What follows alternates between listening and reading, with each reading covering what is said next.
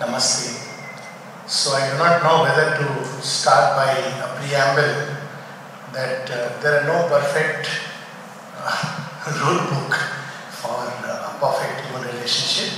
Just as there is no perfect rule book for perfect parenting, you have to figure out as you go along the way. And all that we can have is a few pointers. And since we are all humans, I suppose, and we are all on the path of the integral yoga, I suppose. So therefore, we need to address this issue to ourselves because it is one of those difficult areas both for our own journey and for the yoga.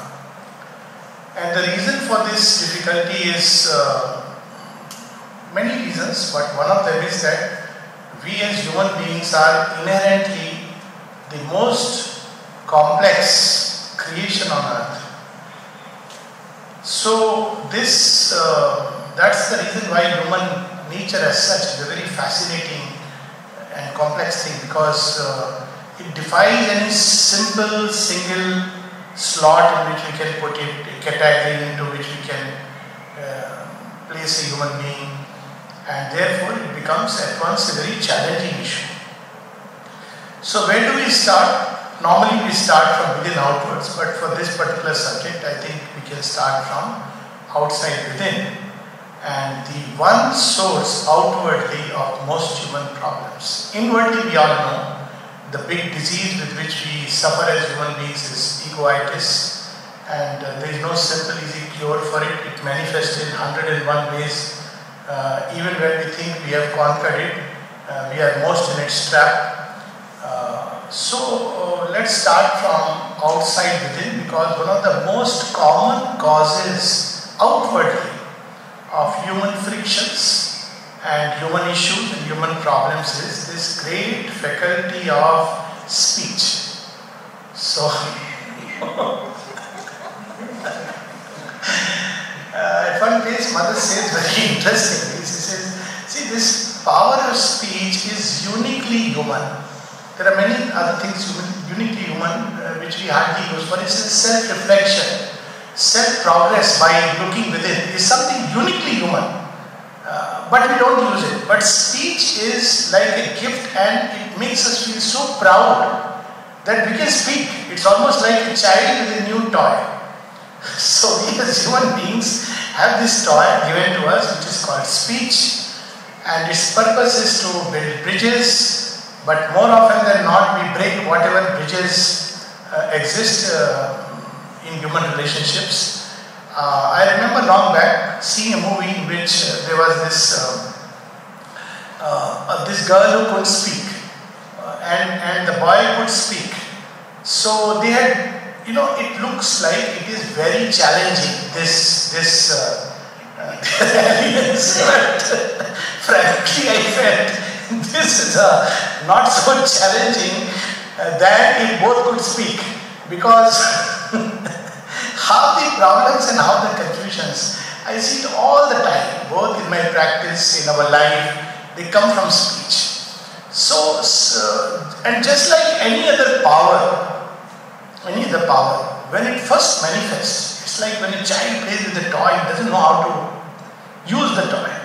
So this faculty is most misused, and it takes time for human beings to develop how to use it rightly, how to really master it, control it, and direct it properly. And if you read the Gita and of course the mother's writings on the four austerities, we see that the Gita dedicates a whole number of slokas on the tap of speech, the austerity of speech. And we see the same thing when mother speaks about, she goes at length about austerity of speech. Among all the tapasyas, she seems to speak about speech as something very important. And of course we know that speech is a way we externalize our consciousness. So apart from it, if we speak too much, it depletes our energy, makes us vulnerable, but that's a different area altogether.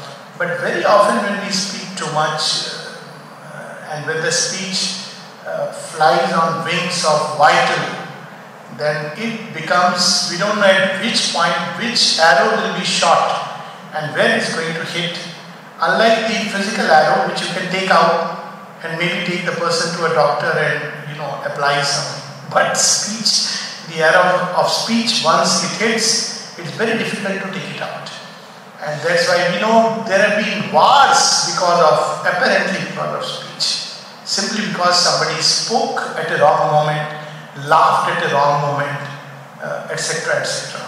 So I think if as human beings we just master this faculty, one faculty, it's something tremendous. Already we make a great advance. So what happens in speech? Speech is a vehicle, we all know it. The contents of consciousness are carried in speech. There is a very beautiful letter of Sri Aurobindo on psychic self-control of speech. So speech has these two elements, the sound and the words.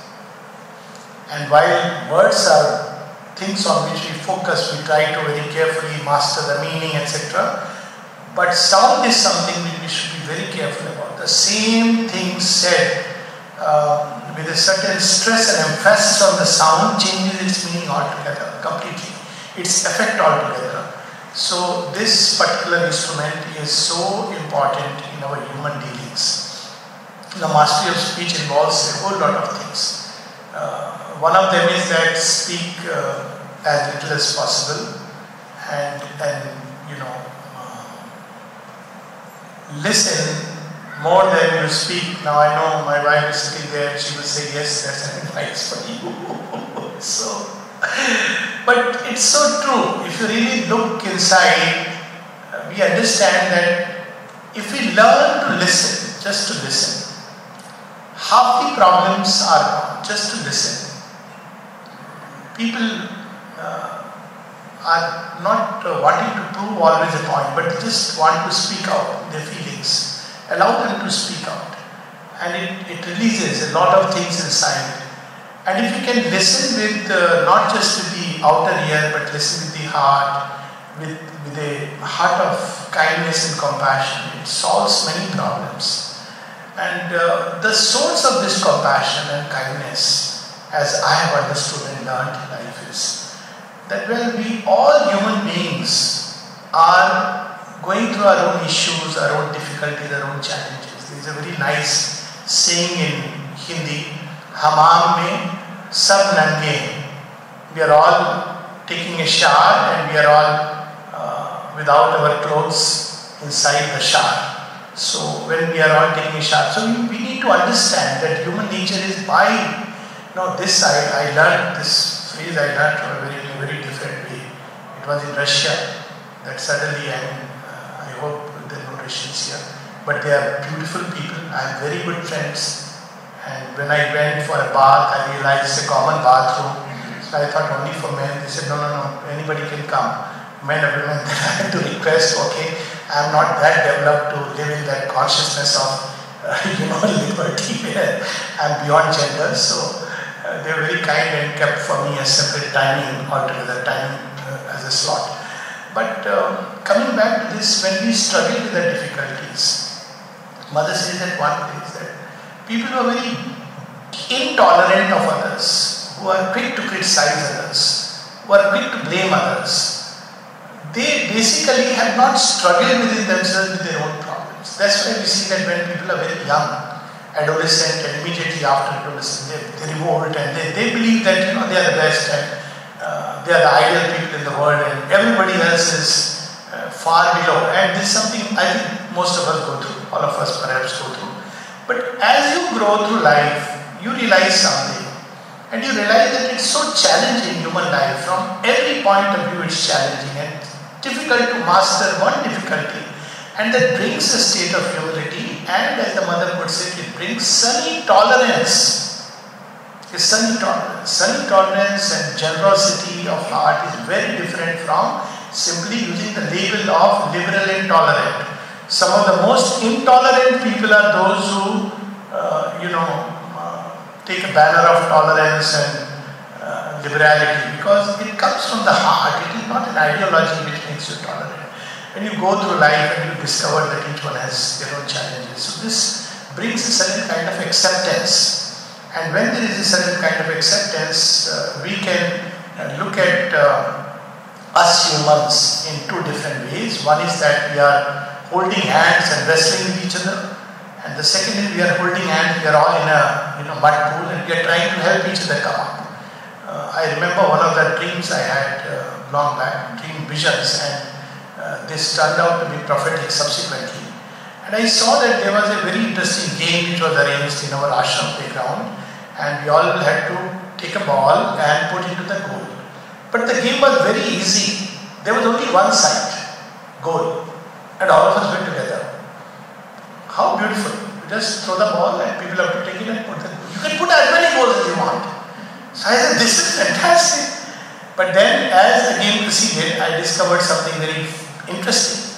Just 5-6 of us were trying to take it to the goal, and all others, when the ball came in their hand, they were pushing it backward. And it was so difficult to explain that, look, there is the goal and we all are on one side. We are not on two sides. It's so interesting. And this dream taught me many things. Of course, it was a prophetic vision, as I said. That the day we understand that we all have a common origin, we all have a common issues, and we all are moving toward the same goal. One of the things that we learn when we travel too much, travel outside, see the surface differences when we look at people as colors and language. This is all surface. But anyone who has traveled all over the world, I'm sure most of us have, you discover that it's the same problem, same issues, same challenges, same heart, same problems that human beings face, which is about human nature. It's just the same universally. And it brings a kind of sobering attitude, a kind of wideness. So once we understand this basic thing, then we see that most of our interactions with each other are on the surfaces of life. And this is something repeatedly that Mother teaches us, that we live on the surface, we are caught on the surface, and we get pulled and dragged into the surfaces. And on the surface there is nothing but the blazing play of the ego. And perhaps that is why the great saying of the great poet, that too much closeness breeds contempt. Why? Because when you live very close together, you begin to observe small little issues which, if you just step back, are really not important at all. I have seen people fight over who will control the remote, as if controlling the remote is controlling life. And I suppose one of the things in the ashram which Mother has done so beautifully is that, well, people can be together, they can be friends and all, but have your own space where you go back and sleep. And I think this is so important. They are very practical things. Have your own space where you can retire and be with yourself and whatever way you want to spend your time. So I have seen that most of the interactions are on the surfaces of life, meaning thereby we are just reacting to every little impulse, every little word, every little gesture, and on the surfaces there are a lot of imperfection. Shouldn't be said that the change of surface nature is the last. And unfortunately, we are looking all the time for these specimens of Superman outside. So, of course we fail because it's not there. If you want to really look at where the Superman or the new race is being formed, it is deep inside. And where is it being formed? In the will, the idea, the faith. Because we can't see that. Deep inside, whatever is a person's faith and persistence of will, that he is going to become. And the divine sees that. And that's why many times we don't understand that this person and Mother is so close to this person. Why? Because we are looking at the surface, but she is seeing the depths. I remember a small little story and how Mother would deal with these different people. Most luckiest cases in the universe, I think, whichever, because where else they will go? After all, they will go to the divine healer. And the story is, of course, we all know, but I won't mention the name. Someone who one day got very annoyed, and Mother gave her some flowers, and she threw those flowers right there. said, you don't love me, I don't care, and I'm going.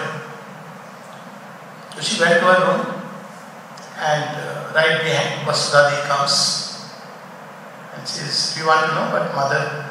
First she gave her a card which mother had instantly sent. So she said, mother has sent a card for you. Okay, keep it there.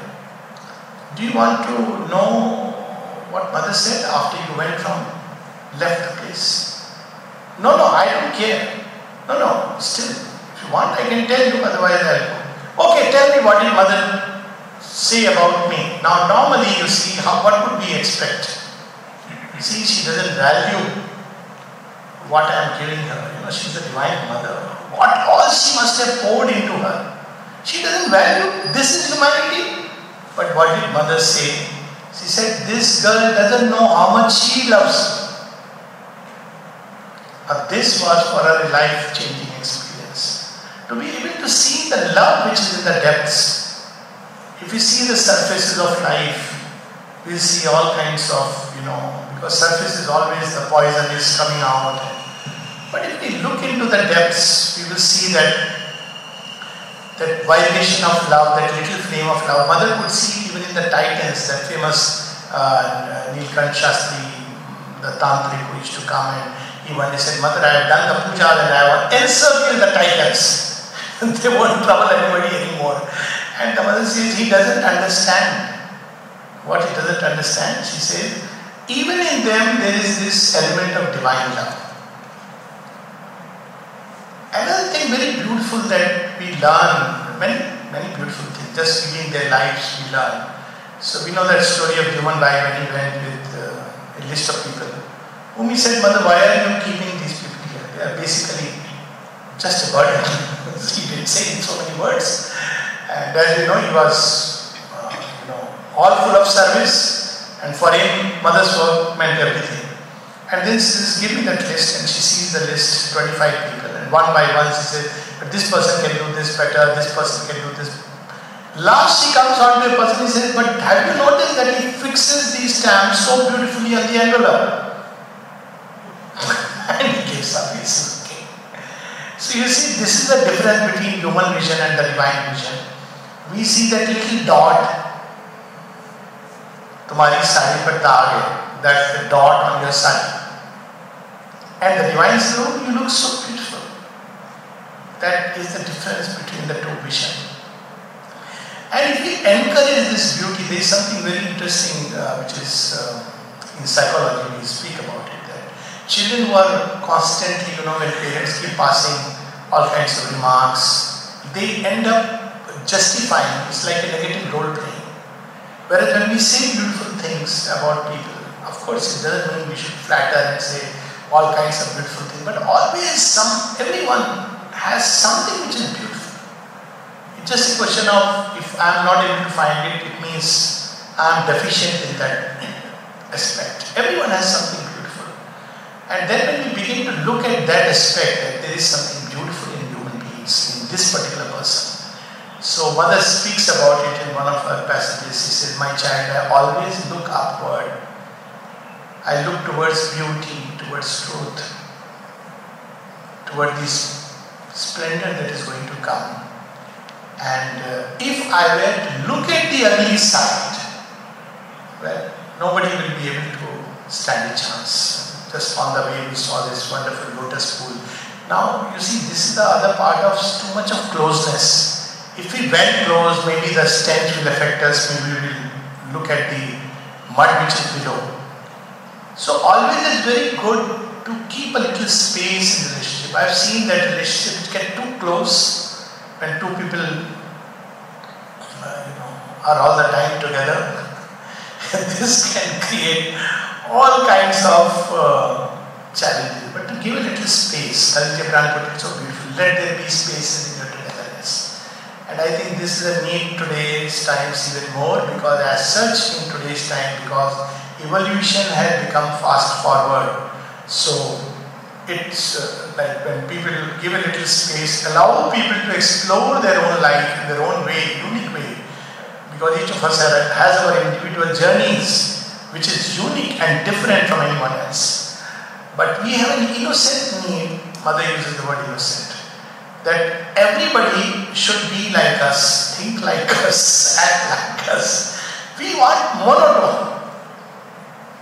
And the divine doesn't want monotone. That's why when he wants us to evolve, he would put sometimes two very dissimilar people together. So that's a challenge, that's a grace, because that's how the world is. No two people should be alike, because the original plan is unity in diversity and not unity in uniformity. But invariably, the most liberal person, and it's so surprising, the most liberal persons want that everybody should be liberal. The most tolerant person is extremely intolerant about any other view except tolerance, which is a paradox. Meaning thereby, because these ideals cannot be realized by the mind. Tolerance is not something which, in fact, tolerance is not a good word. It's very demeaning. If somebody tells me, I'm tolerating you, I would say, please, you don't have the need to tolerate. Tolerance is like I'm superior and I'm already condescending someone and looking from the world, I am tolerating you. The right word is I understand you. I understand. You have your differences. Why not? Let's celebrate those differences. So this is one of the ways to navigate through life instead of being critical. Now we have people who will just pick up those little things. There are people who are hypercritical. And they're sadly even critical about themselves. Very diffident. They always have a negative or rather self-depreciation. They always are critical about others. And there is a very nice story about it. Someone wrote to Shri Aurobindo that, "Sir, I have not done any harm to this man. And I have seen he has been talking all ill about me to everyone." Shri Aurobindo said, "But that's quite common." And then he said, "Haven't you heard Ishwar Chandra Vidyasagar? Famous remark that he said, he is critical about me, but I have not done any good to him."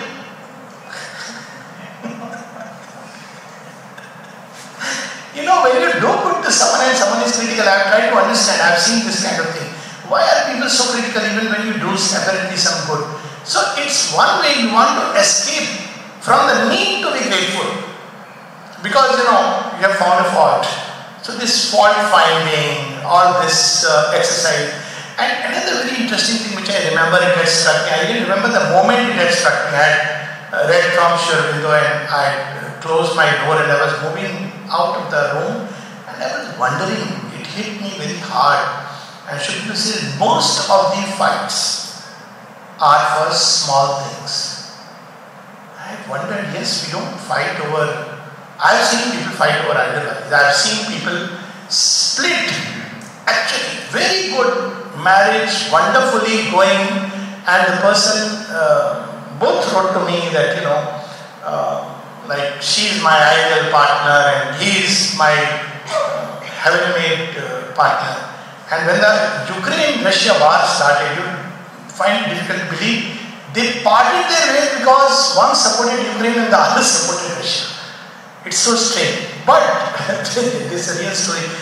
And it was beyond me that, why would this spill over in this way? But then, yes, very often, more often, most often, fights are over small little things. Over how much salt is there in the food. Why are you dressed up like this and not like that? Sometimes, staying a little away is very helpful because sometimes over smell. So it's fine. Each carry their own smell and be in that atmosphere.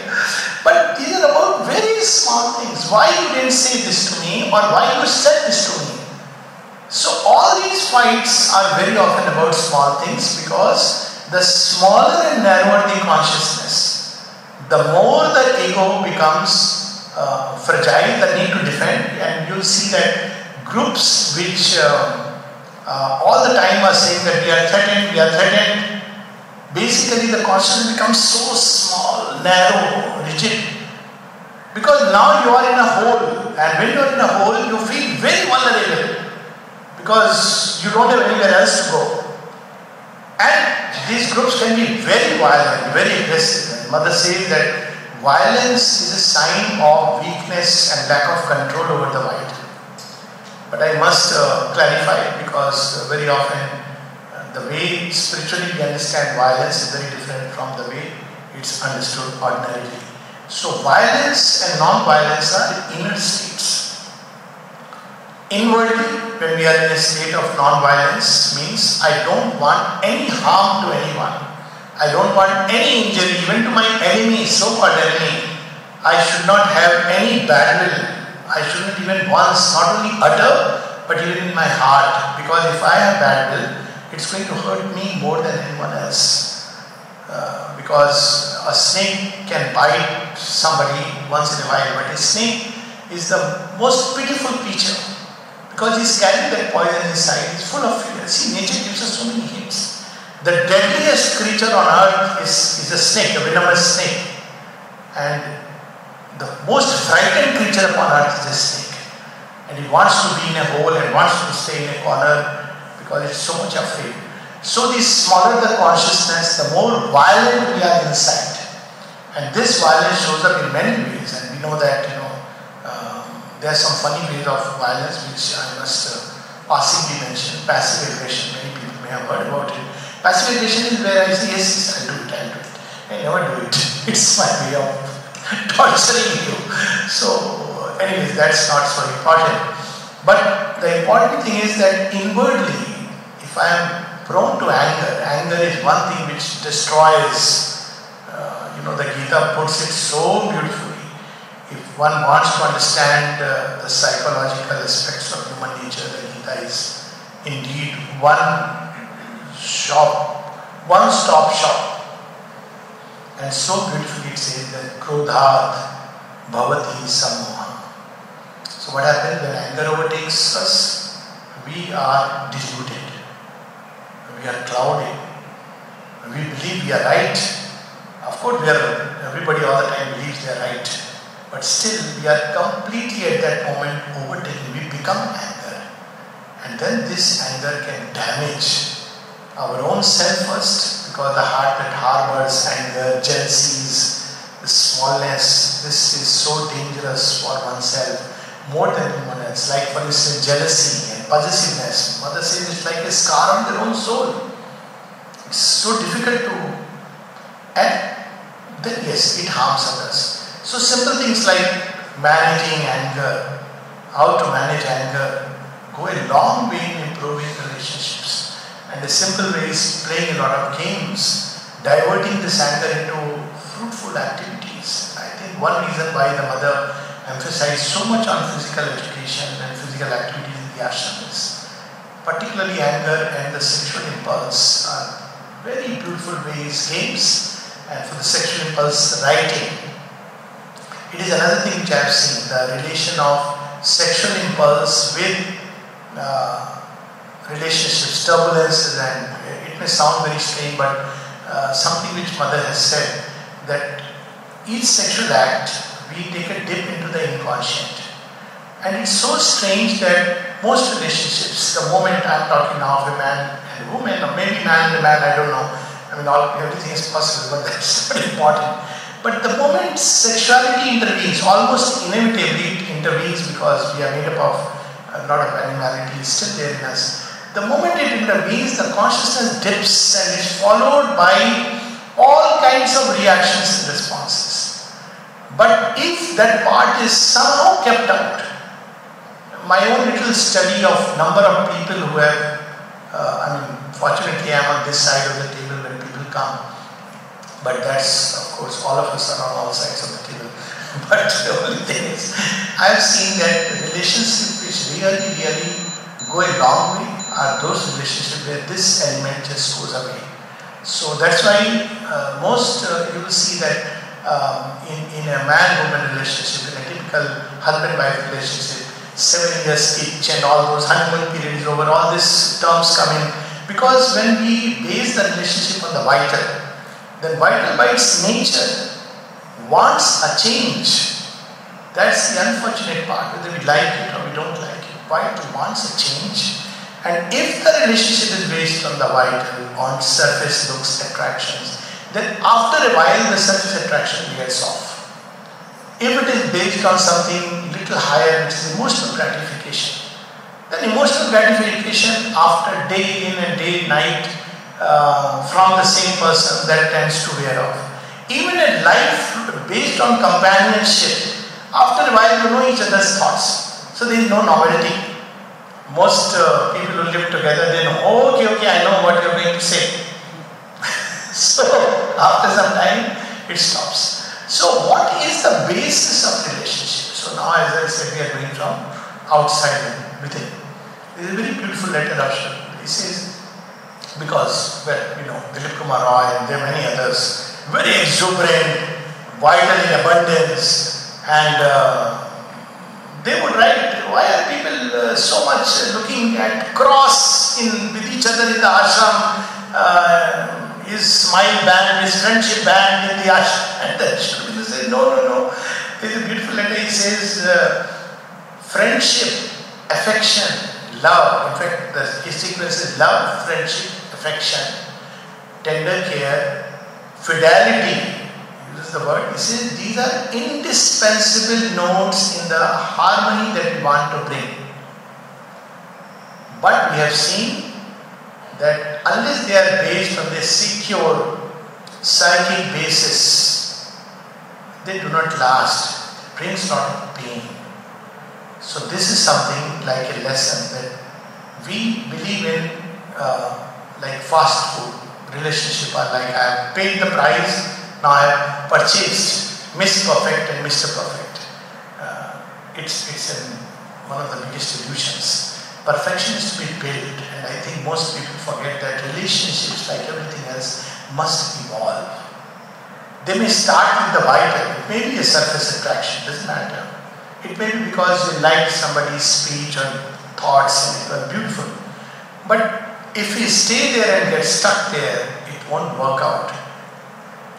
So they alone succeed who take this life as an evolutionary challenge and evolve through the process. And it's beautiful if two people can evolve together, or if a group can evolve together. That's so beautiful. But for that to happen, it must be centered around something which is permanent. Any relationship which is centered around something temporary is going to sooner or later wear off. But if it's based on something permanent, what is that permanent secret of relationship Mother gives? And she says, there is a fire inside. Any relationship which is based on the common aspiration. Now, common aspiration is not necessarily same path.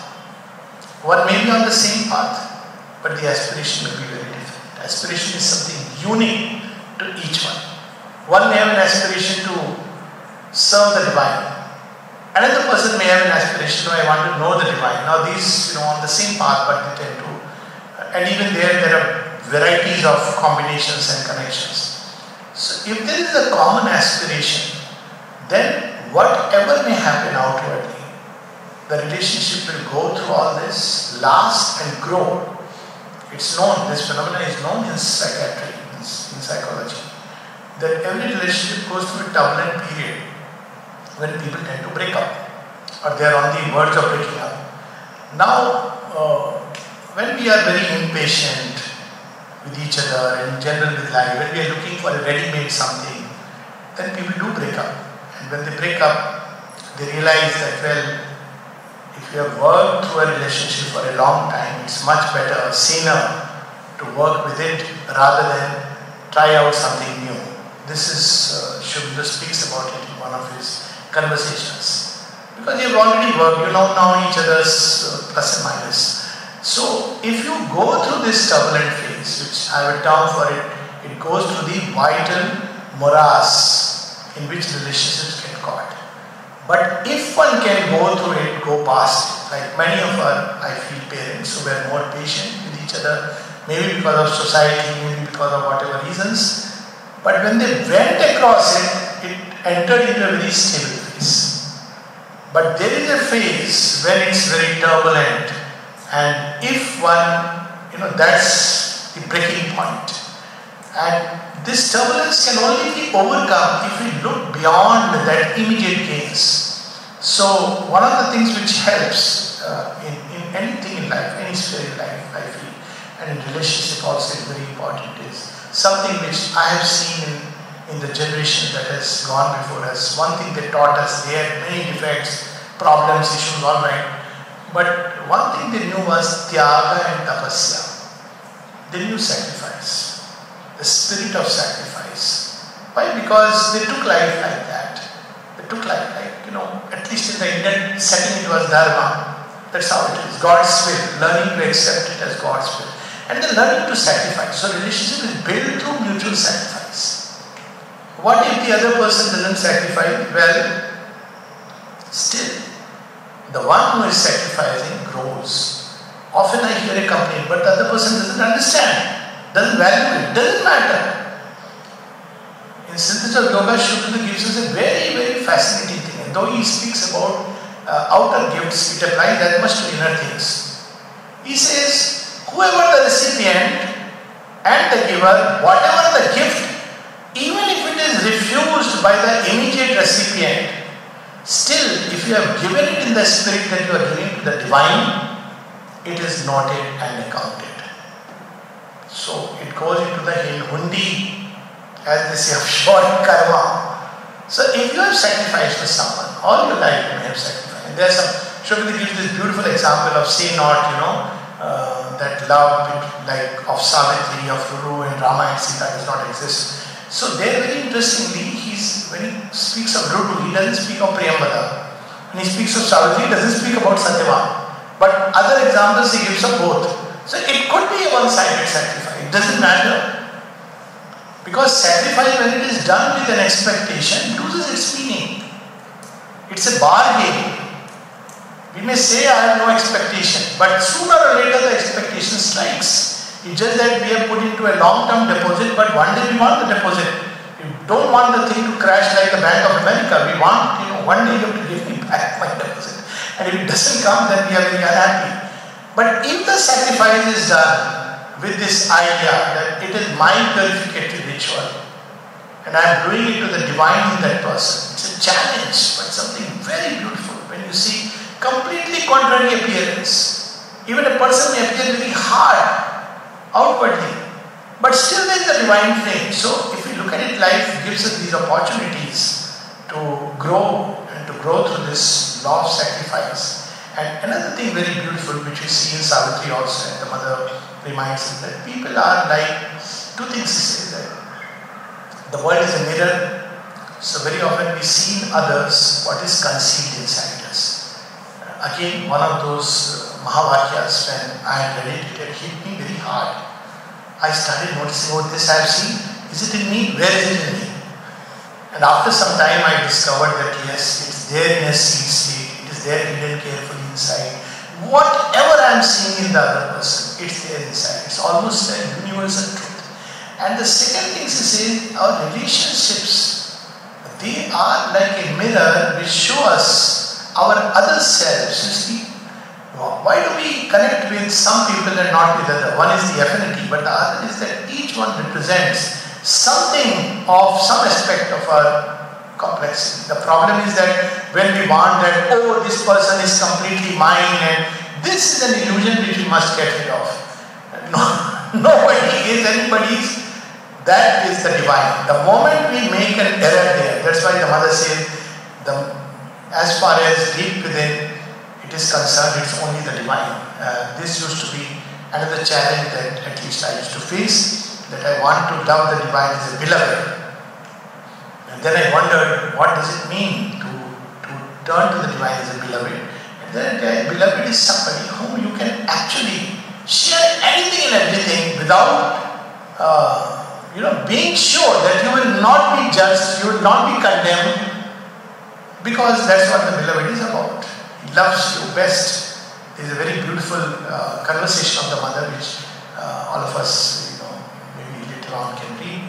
It's in volume 9, and the mother gives a whole commentary on our best friend, and starts with one of her passages where she says, our best friend is he who loves us in the best part of ourselves, but does not expect us to be otherwise. How beautiful it is. It's, at least for me, it's been like a beacon light.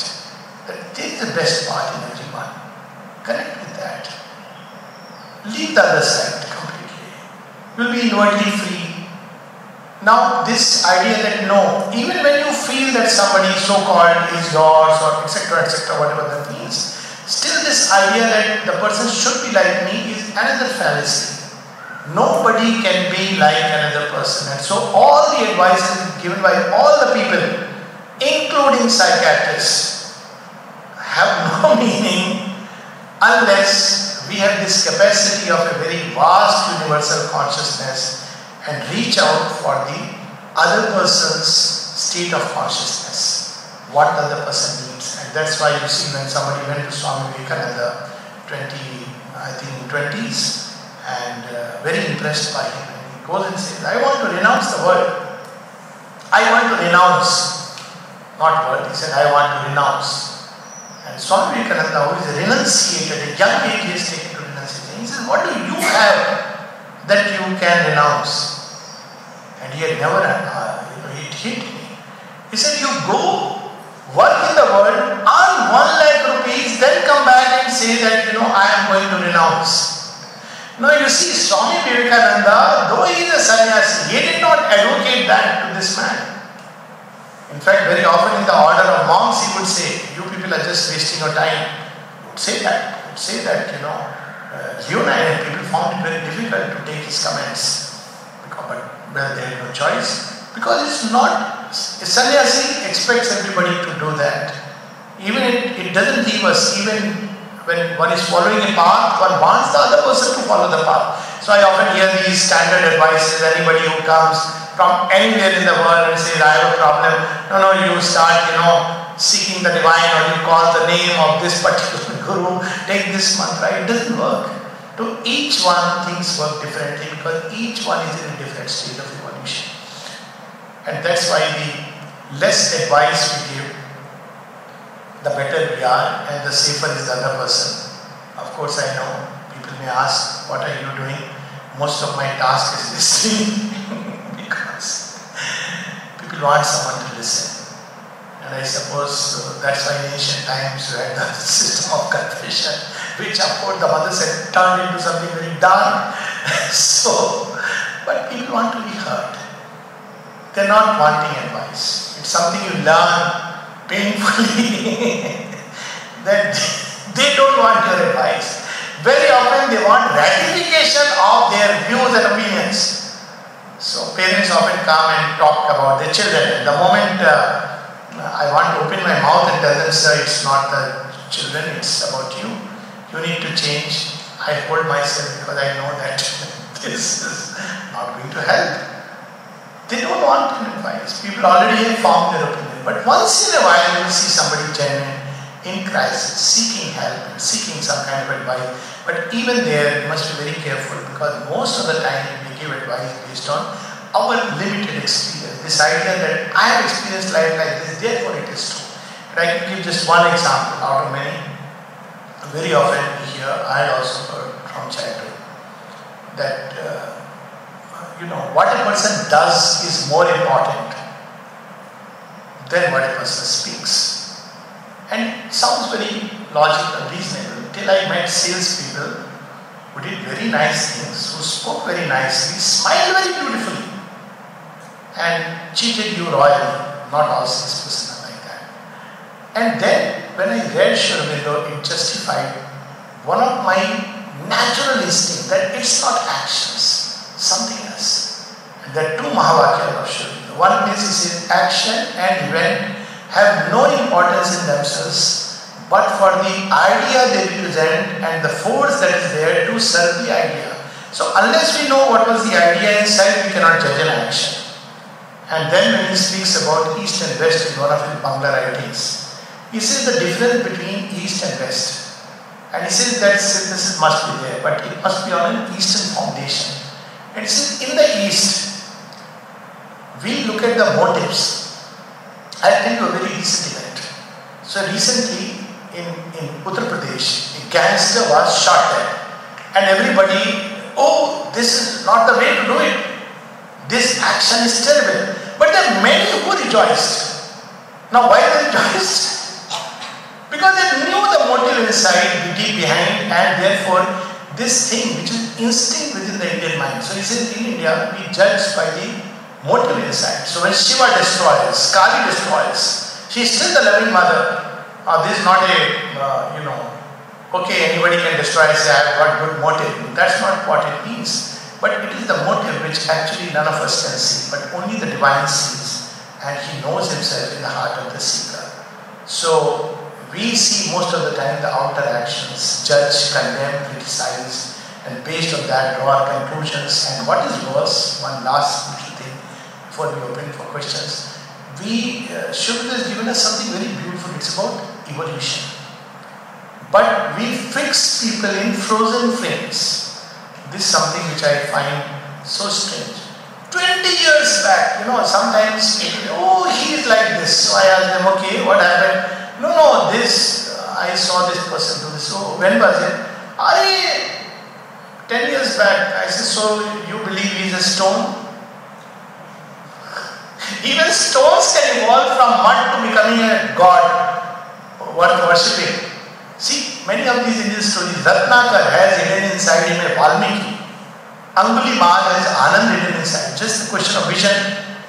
Jagai and Madai of infamous fame become the famous devotees and disciples of Chaitanya Mahaprabhu. Saint Augustine, imagine, who becomes one of the great saints whose prayers are so touching, at least they are not just heartwarming, they are psychic expressions.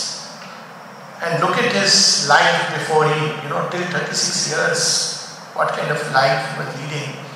So when we really look at people, we freeze them in frames. We fix them. And thereby we kill them.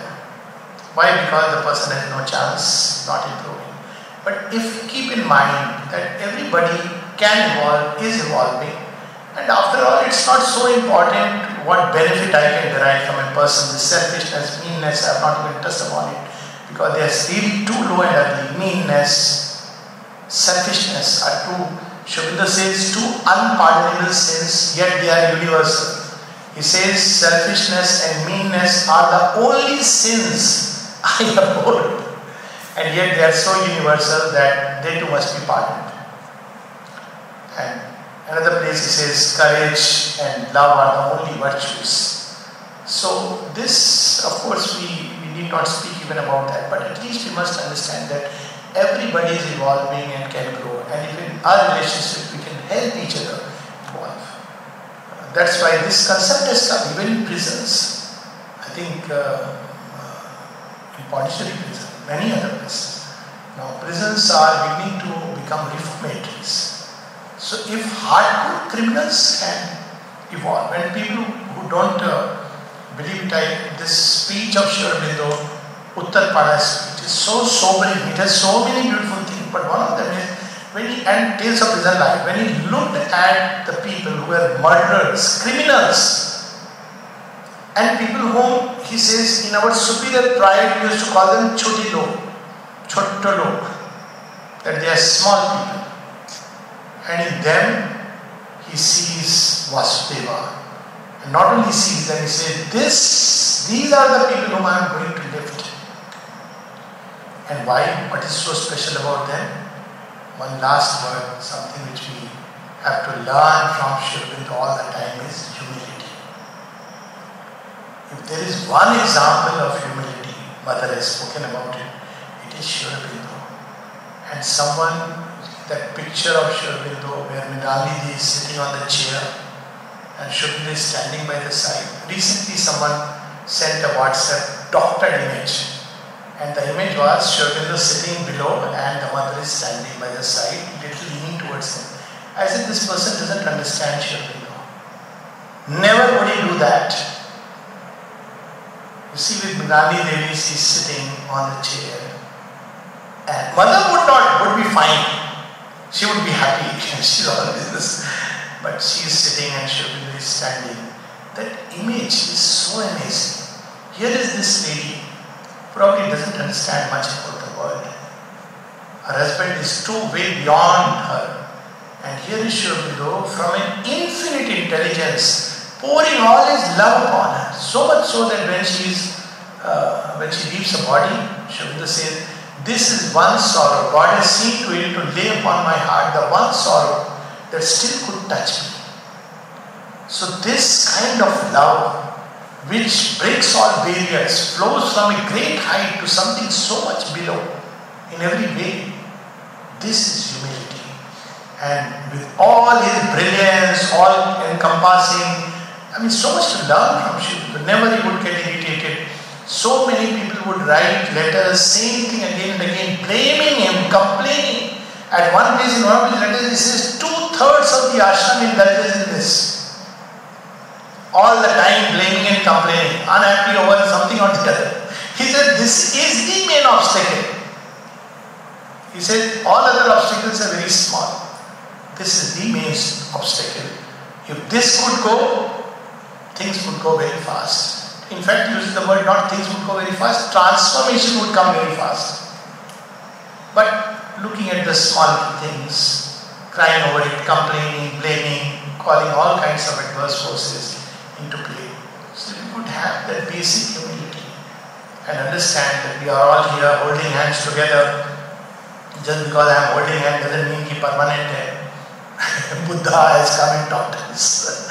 We have to go back 4,000 years back. The permanent is only the divine. Permanent love is only with the divine mother. But at the same time, we are holding each other's hands. Let's embrace and carry each other together. Then pull each other down. That's why we close with the joke. I don't know whether it applies now or not. But yes, it applies that when there were tins of crabs coming from different countries that were sent for sale somewhere else, the tin of Indian crabs there was no cover. So they asked, why is it so? And all the crabs were intact. They keep pulling each other's legs so they will never escape. It is sadly true. We do pull each other's legs and don't let anyone really grow and prosper. So let us, instead of pulling each other's legs, pull each other's hands and understand that human life as it is today is imperfect. Yet it is on the way to becoming perfect. And it cannot become perfect if we keep quarreling with each other. For the mother, this was strange. She says, why do human beings quarrel? And she says, I am surprised. I was so touched reading that. She is surprised that human beings quarrel. Why do they quarrel? What a waste of energy. What a waste of everything. Even if you have differences, you can't solve them. You have to do what you have to do. But why quarrel? Why hate? Why throw away all these dark emotions? Be bitter. And all this comes, we go back to that one remedy, or rather one problem, which is called egoitis, in which human beings uniquely suffer. The more intellectually developed, the more one suffers. I am a sadhak, I am doing sadhana, don't disturb me. Remedy, methods, humility, tincture, 10 drops 3 times a day, as often as one can. Devotion toward the divine, because it automatically brings humility. The permanent remedy, discover the psychic. Probably you'll discover much more often, and union with the divine is the permanent remedy. As the mother says, that we can discover in others only that perfection which we have discovered within ourselves. And if we discover it in ourselves, probably we will see much more often in others. If I am unable to see something beautiful in the other person, it means I have not discovered that beautiful part within myself. So I think I'll stop here. The 1 hour is over, but I don't know if any questions are there. Most welcome. Yes, please. Towards the end, when you said about the crabs, Indian crabs. And I think you made it interesting by battling the human nature and the universal.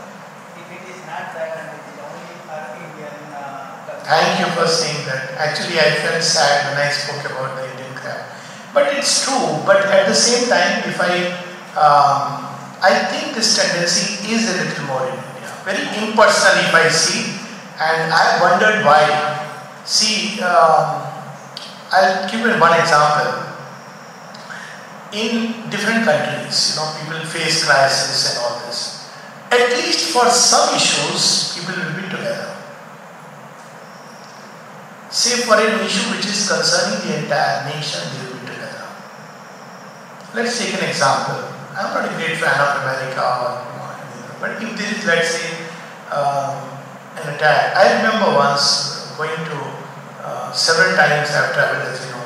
So one of the places where my suitcase was opened and the card, TSA card was inside. And that's okay, but the tea I was carrying from Hong Kong, that was all opened and spilled over. So it was not a really good sight to open the suitcase first of all, see. So I went and told my host that, see, this is what is happening. He said, yes, they have to do it. It's in national interest. And it struck me that had it opened here, many of us would have blamed the then government, whoever was the government, but see, this is how they are. Now, this was done in a national interest, and I appreciate that. Yes, that's true. Every nation has the right to safeguard itself. So, while I agree it is universal human nature, but this problem, and the reason for it is very deep. The problem for this is that India is so diverse that people easily tend to identify with a kind of group than another. So that's where the pulling, left pulling, etc. comes in.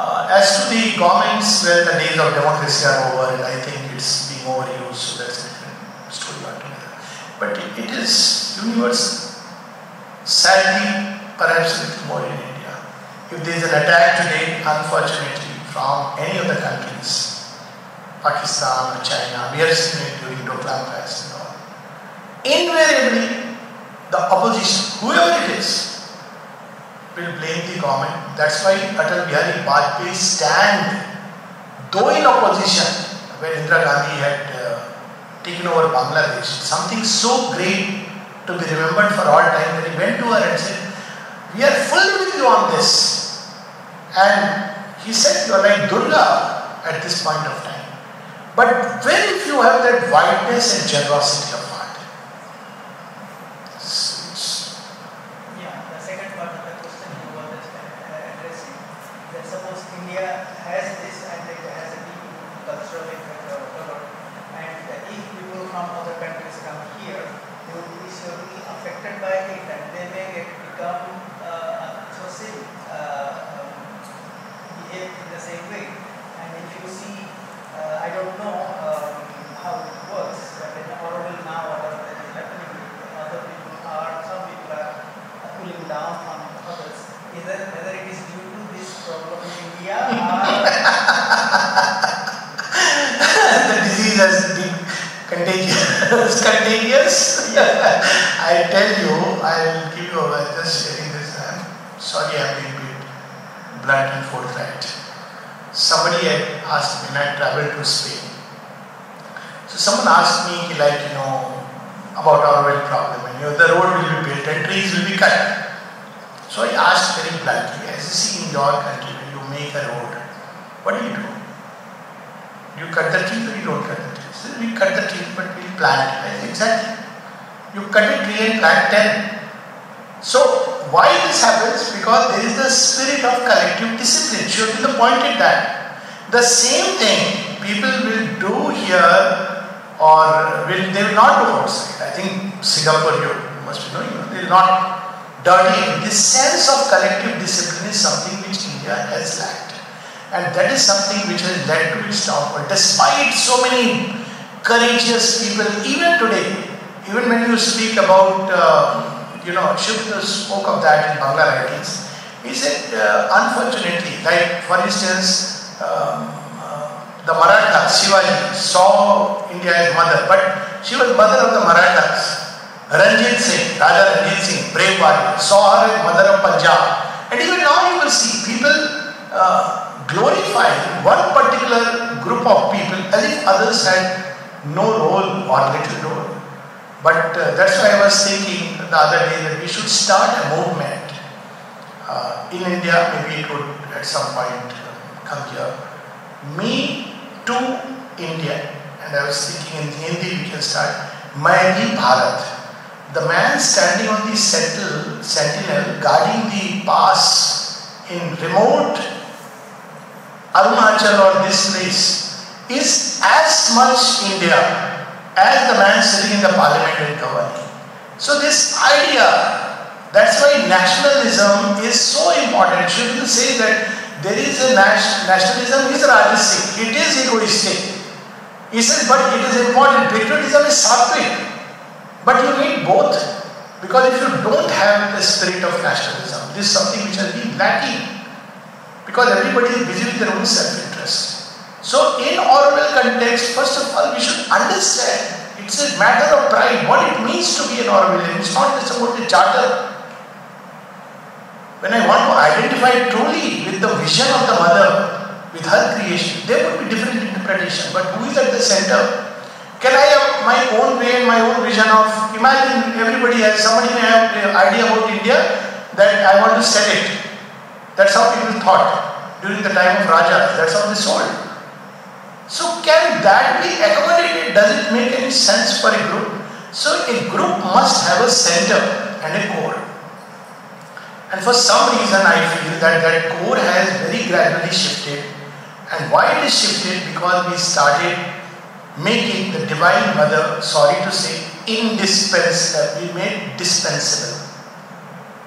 It doesn't matter. Why? Because any which way. This is a very fatal mistake. It came in, then it has taken roots. Now, when you say that, there is no core and center. So each of us has their own thinking of yoga, each of us has their own brand of yoga. So many activities which go on in the name of yoga. We don't even need to read Mother and Shiva. Why? Because freedom. Now that's not what it means. There is no central connecting point. And I believe just like India, Shubhra said, will get united when we have the vision of Mother India. But even there he said, don't take Mother India in isolation with the universal mother. So he spoke of the threefold vision of India. Mother India, universal mother, because otherwise it will become aggressive, egoistic thing. And like Star Wars, that one country is saving the whole world. And the transcendental Divine Mother. So that is the need of the moment, that we belong to the Mother. And more than anything else, we are not here to satisfy our own idea of what things should be. I'll just touch one small thing, then I'll stop here. In a meeting once long back, I think 25 years back, that was India's 50th anniversary, and I was part of the meeting. All the big people were there, and they were thinking about what we should do for India. And they were all Shurvindos, connected with Shurvindo. So one great person, I won't name, he said, this is how we will build the India of our dreams. I said, excuse me, the India of Shurvindo's dreams. And the meeting closed with that. The India of Shurvindo's dreams. We are not here to fulfill our own idea and dreams. It will create chaos. But maybe a group has to go through chaos. That's a different story altogether. I mean, maybe humanity has to go through chaos. Maybe the world has to go through. That's a different story. But very frankly, when we lose sight of the center, and then these things happen. That happens also because many kinds of vested interests coming, selfishness coming. I mean, it opens the doors to all kinds of pitfalls. Should be the caution that when people come in, they join, they pay a lip service. It's very easy for me to say I am an ashramite. What does it mean to be an ashramite? Is it my name on the prosperity? Or is it something much deeper? That's the question which each one has to ask. Also, if we take the larger view, since we are at this particular issue, people often say, well, everybody has the freedom. I said, yes. So then people have the freedom to act according to the law and do all kinds of things. Blows come, all that is part of the large picture. If we really say that there is this greater wisdom, then the greater wisdom can do anything. So maybe the greater wisdom is pushing people, operating through X, Y, and Z. But the point is that the route we want to take. That's where each one has to be. Still we are in the rational curve which has become dated. Human beings have to evolve from the rational to the intuitive age. And I don't think it can come without an opening to the psychic door or going beyond the rational analytical mind. As long as we are there by debate and discussion, we have debated since Socrates' times and we know where the world is. And if we still believe in the superiority of the rational, analytical, debating mental processes, then we are far behind. We are living in, I would say, ancient times. Because I see more and more people who are awakening to intuition. So what does the intuition say? We have to look deep within. And if I am justifying a way of life, that means I am not intuitively correct. Okay. Something.